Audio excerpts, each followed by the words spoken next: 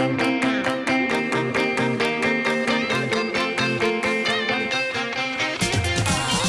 listening to Real Talk SLP with your host, Felice Clark, the Dabbling Speechy.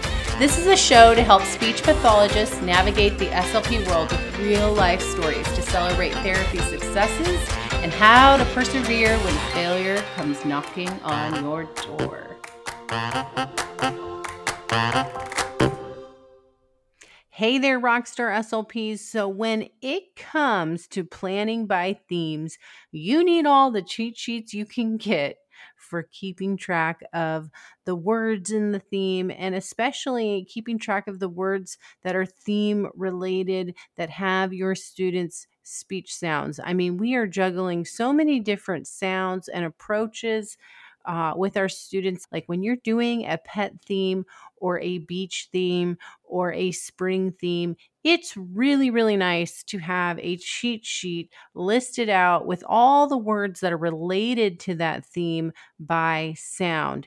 And it definitely makes all the difference to have a cheat sheet to reference for sound loaded words to target while you're reading a themed book or doing a passage that's related to a theme, or maybe you're using a toy that's related to the theme, or a sensory bin, and you want to know what words you could use with that activity that has your students' speech sounds. That's why in the Theme Therapy SLP membership, you get a speech sound word list for the theme.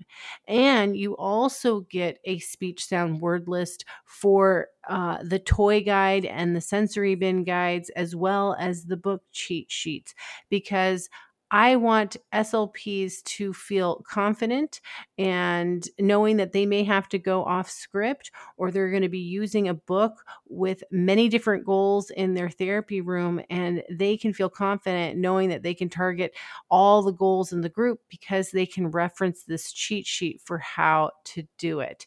And so, the Theme Therapy SLP membership is relaunching in summer 2022. And I want to invite you to sign up for the wait list at themetherapyslp.com so that you don't miss any of the details when we say doors are open, because there are going to be bonuses and just different perks for being on the wait list. And this is also a great time to start asking your employer if they would support you this coming school year with theme therapy planning, so that you can have engaging lessons and still have time to do all that fun paperwork, right?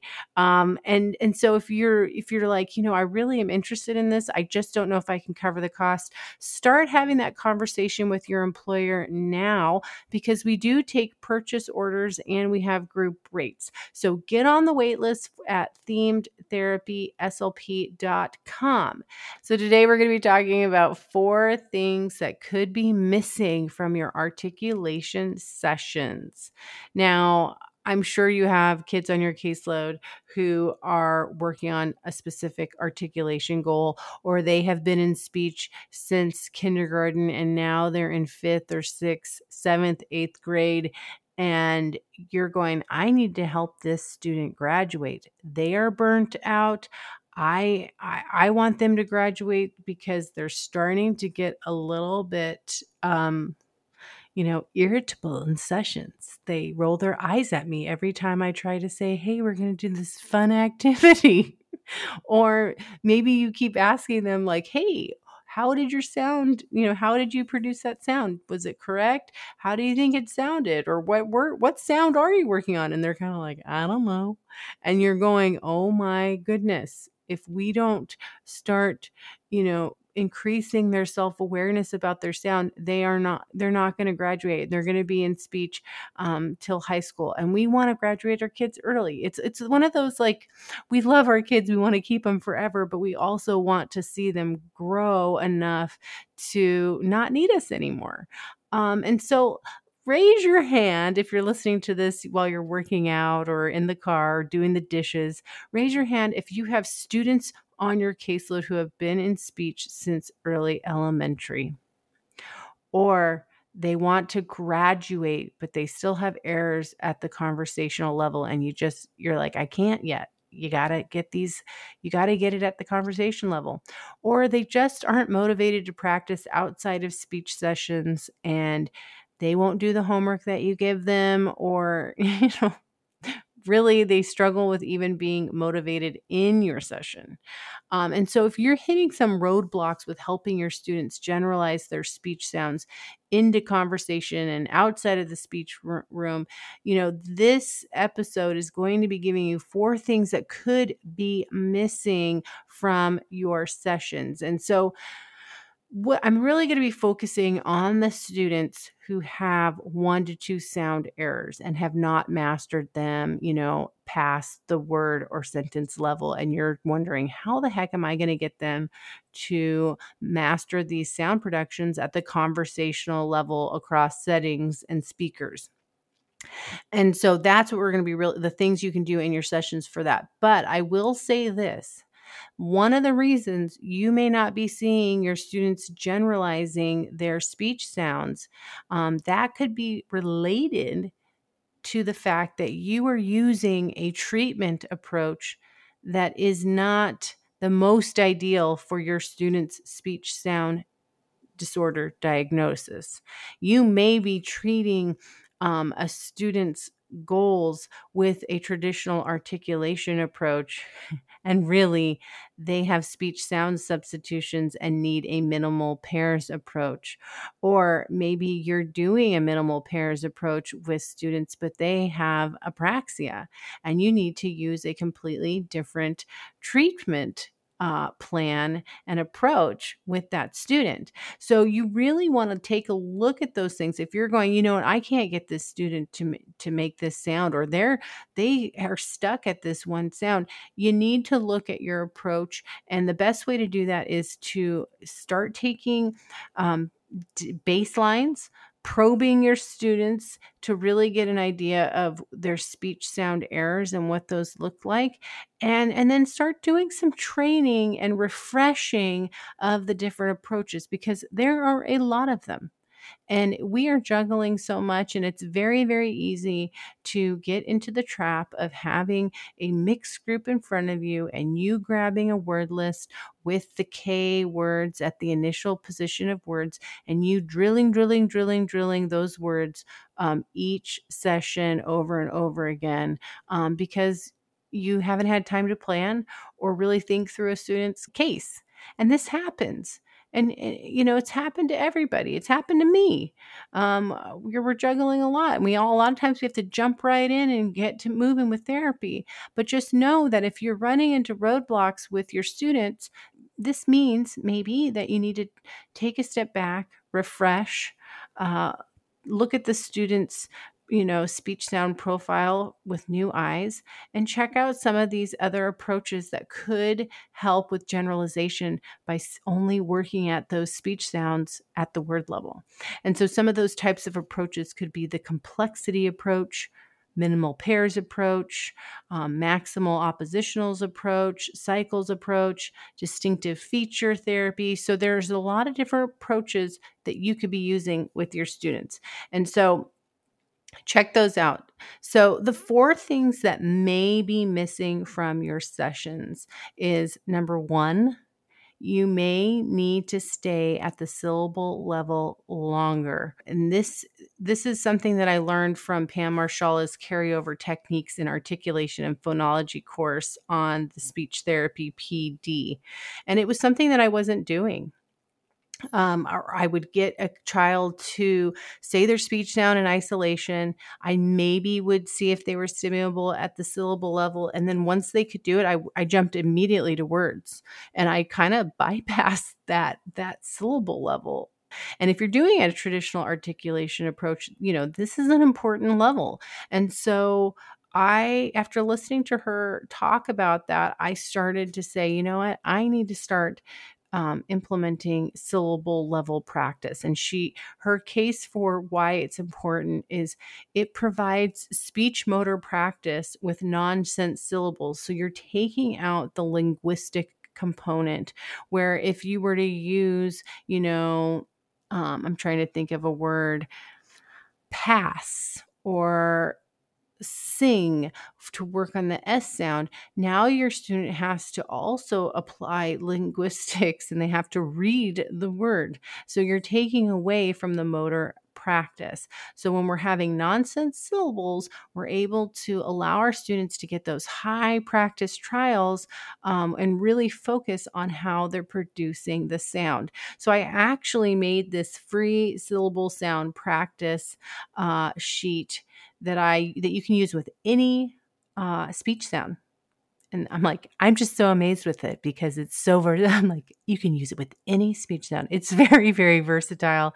It's no prep. There's even Google Slides that you can use with it, but you can use it with Post-it notes. You can use it with the Bajorum speech sound cues. You can put it in a plastic sheet cover and use dry erase markers. So it's very, very versatile and it gets you those high trials. So I will link to that in the show notes.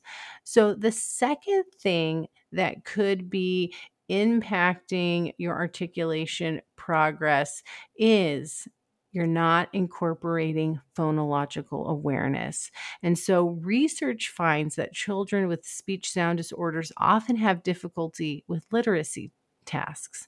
So if we can incorporate some quick phonological awareness tasks using words with their target sound or pattern, we can simultaneously help their auditory discrimination and their literacy skills. So by incorporating this at the beginning of our session, you're number one, working on auditory discrimination, which is going to help them with perceiving their sound productions. And it's also going to help them with the reading. So, some activities that you can do is, what position did you hear your sound? Did you hear it at the beginning? Did you hear it at the middle? Did you hear it at the end? Let's see what happens when we take this word ab and add in different sounds. Do you hear your sound? Your sound is the g sound, right? Do you hear g in lab? Lab. No. Oh, gab. How about that? So you can do things like that. You can also take words. Let's say you're working on the CH sound and you can take a word like changeable. Say changeable. Now say it again without able. What is left? Change. And so you can use your students' speech sounds to work on, what phone, manipulating phonemes, deleting syllables, all those different tasks. And it doesn't have to be that long. It can be something that you do for 1 or 2 minutes before jumping into articulation drill. And so I have phonological awareness activities in my digital speech folder resources in my Teachers Pay Teachers store. I will link to that so that you can check it out.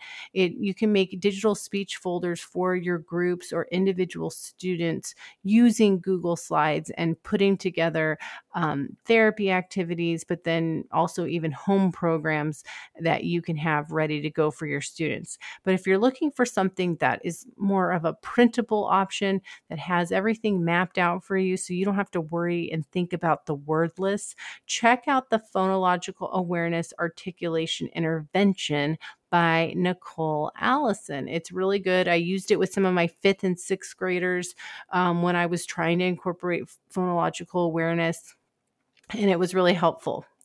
The third thing that could be missing from your articulation session that can be really, really important for articulation carryover is incorporating self-monitoring into your sessions. Your students have to think about their speech productions on their own when you aren't around. So, in order to start that process, we got to implement that in our sessions more. And that can be, incorporating this into our activities that we're already doing. One thing that you can do is you can make a self-reflection sheet. I have a whole free articulation carryover resource that I will link to the show notes so that you can go download it. And inside it has a whole reflection sheet where you can ask your students, okay, well, how was my speech during that activity? Did I have a lot of errors? Or did I have, one or two? What words did I say correctly? What words did I not say correctly? What strategies help me remember my speech sound productions? When can I practice my speech sounds at home? Starting to have those discussions during the sessions. At the end of your session, have, chart how your student did when you took data and review it with them. Talk about which words they did really well and how you heard their tongue or their lips or whatever they were doing, what you saw was good. You can also come up with a visual cueing strategy with your student that you guys work it out yourself where you're saying, okay, every time while we're doing this activity, every time I stamp the paper, that means you got I heard a great production. You can do this with dot markers and have they can have a speech sound rater, like red is it wasn't correct. Yellow is you almost got it. And green is that was perfect. And then you use the dot markers. And while they're practicing their speech sounds, you can dot the color for the speech sound. And if you are looking for some sentence level or articulation carryover activities, I will link the resources that I have in my Teachers Pay Teachers store to help you plan lessons, because I have a sentence articulation challenge sheet and articulation activities that have sounds broken up in the passages and different activities that you can do to get those high trials, and then take data and then have those discussions with your students about how they are monitoring their speech sounds. So check the show notes if you're interested in that. Also, you can, to work on self-awareness and monitoring, if you have parent permission, you can record them and have them judge their own productions. And this is a way to have a discussion so they can start to see, like, oh, wow, I really don't think about my speech sound when I'm talking. Or, oh, this is what it sounds like. Another way to work on self monitoring, even if they're not necessarily ready to, practice that at the conversation level, because it's just too overwhelming. They're still practicing a lot at the sentence level. Give them some challenge words for the open-ended activity that you're doing, and only rate them on their productions for those challenge words, because this gives them something specific to focus on monitoring, rather than just saying, think about your sound while we're talking, think about your sound. And I've done this, so I'm not mocking anyone. I'm like, I've done this and I knew that there could be a better way. And so this is what I started to do, is implementing these self monitoring activities. And then the last thing that could be missing from your articulation session is maybe you're not varying tasks to provide naturalistic opportunities to practice. Things in your session are just very, very focused at drill, drill, drill, and words, words, words, words, but you're not varying the activities to help your students have opportunities to try to practice them in different situations. And there may be a time and place where really focusing at the word level or the syllable level or the sentence level and doing those drills are really, really important.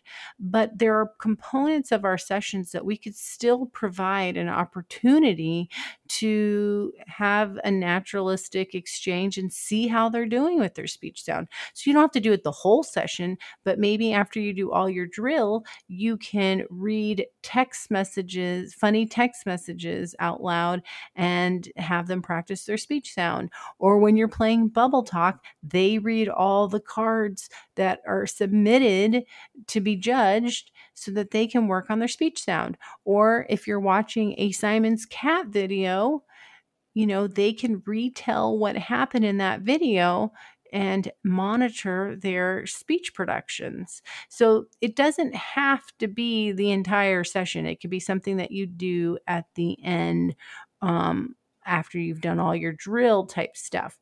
So just to recap, the 4 things that could be missing from your articulation sessions are: you're not staying at the syllable level longer. You're not incorporating phonological awareness tasks during practice time. You aren't being intentional with incorporating self-awareness in your activities. And number 4, varying activities to provide for the natural conversation practice. Now, it can be kind of overwhelming when you start to realize, like, well, I'm not doing any of those. Well, you know what?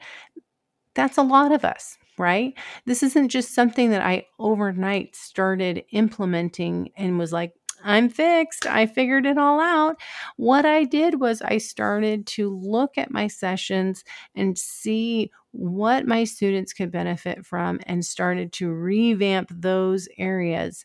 And I took it one step at a time. So pick one thing from these 4 things that you want to start implementing next week, or or even next year when you start therapy with your students.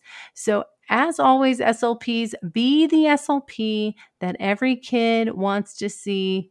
Stay inspired, and I will talk with you next week.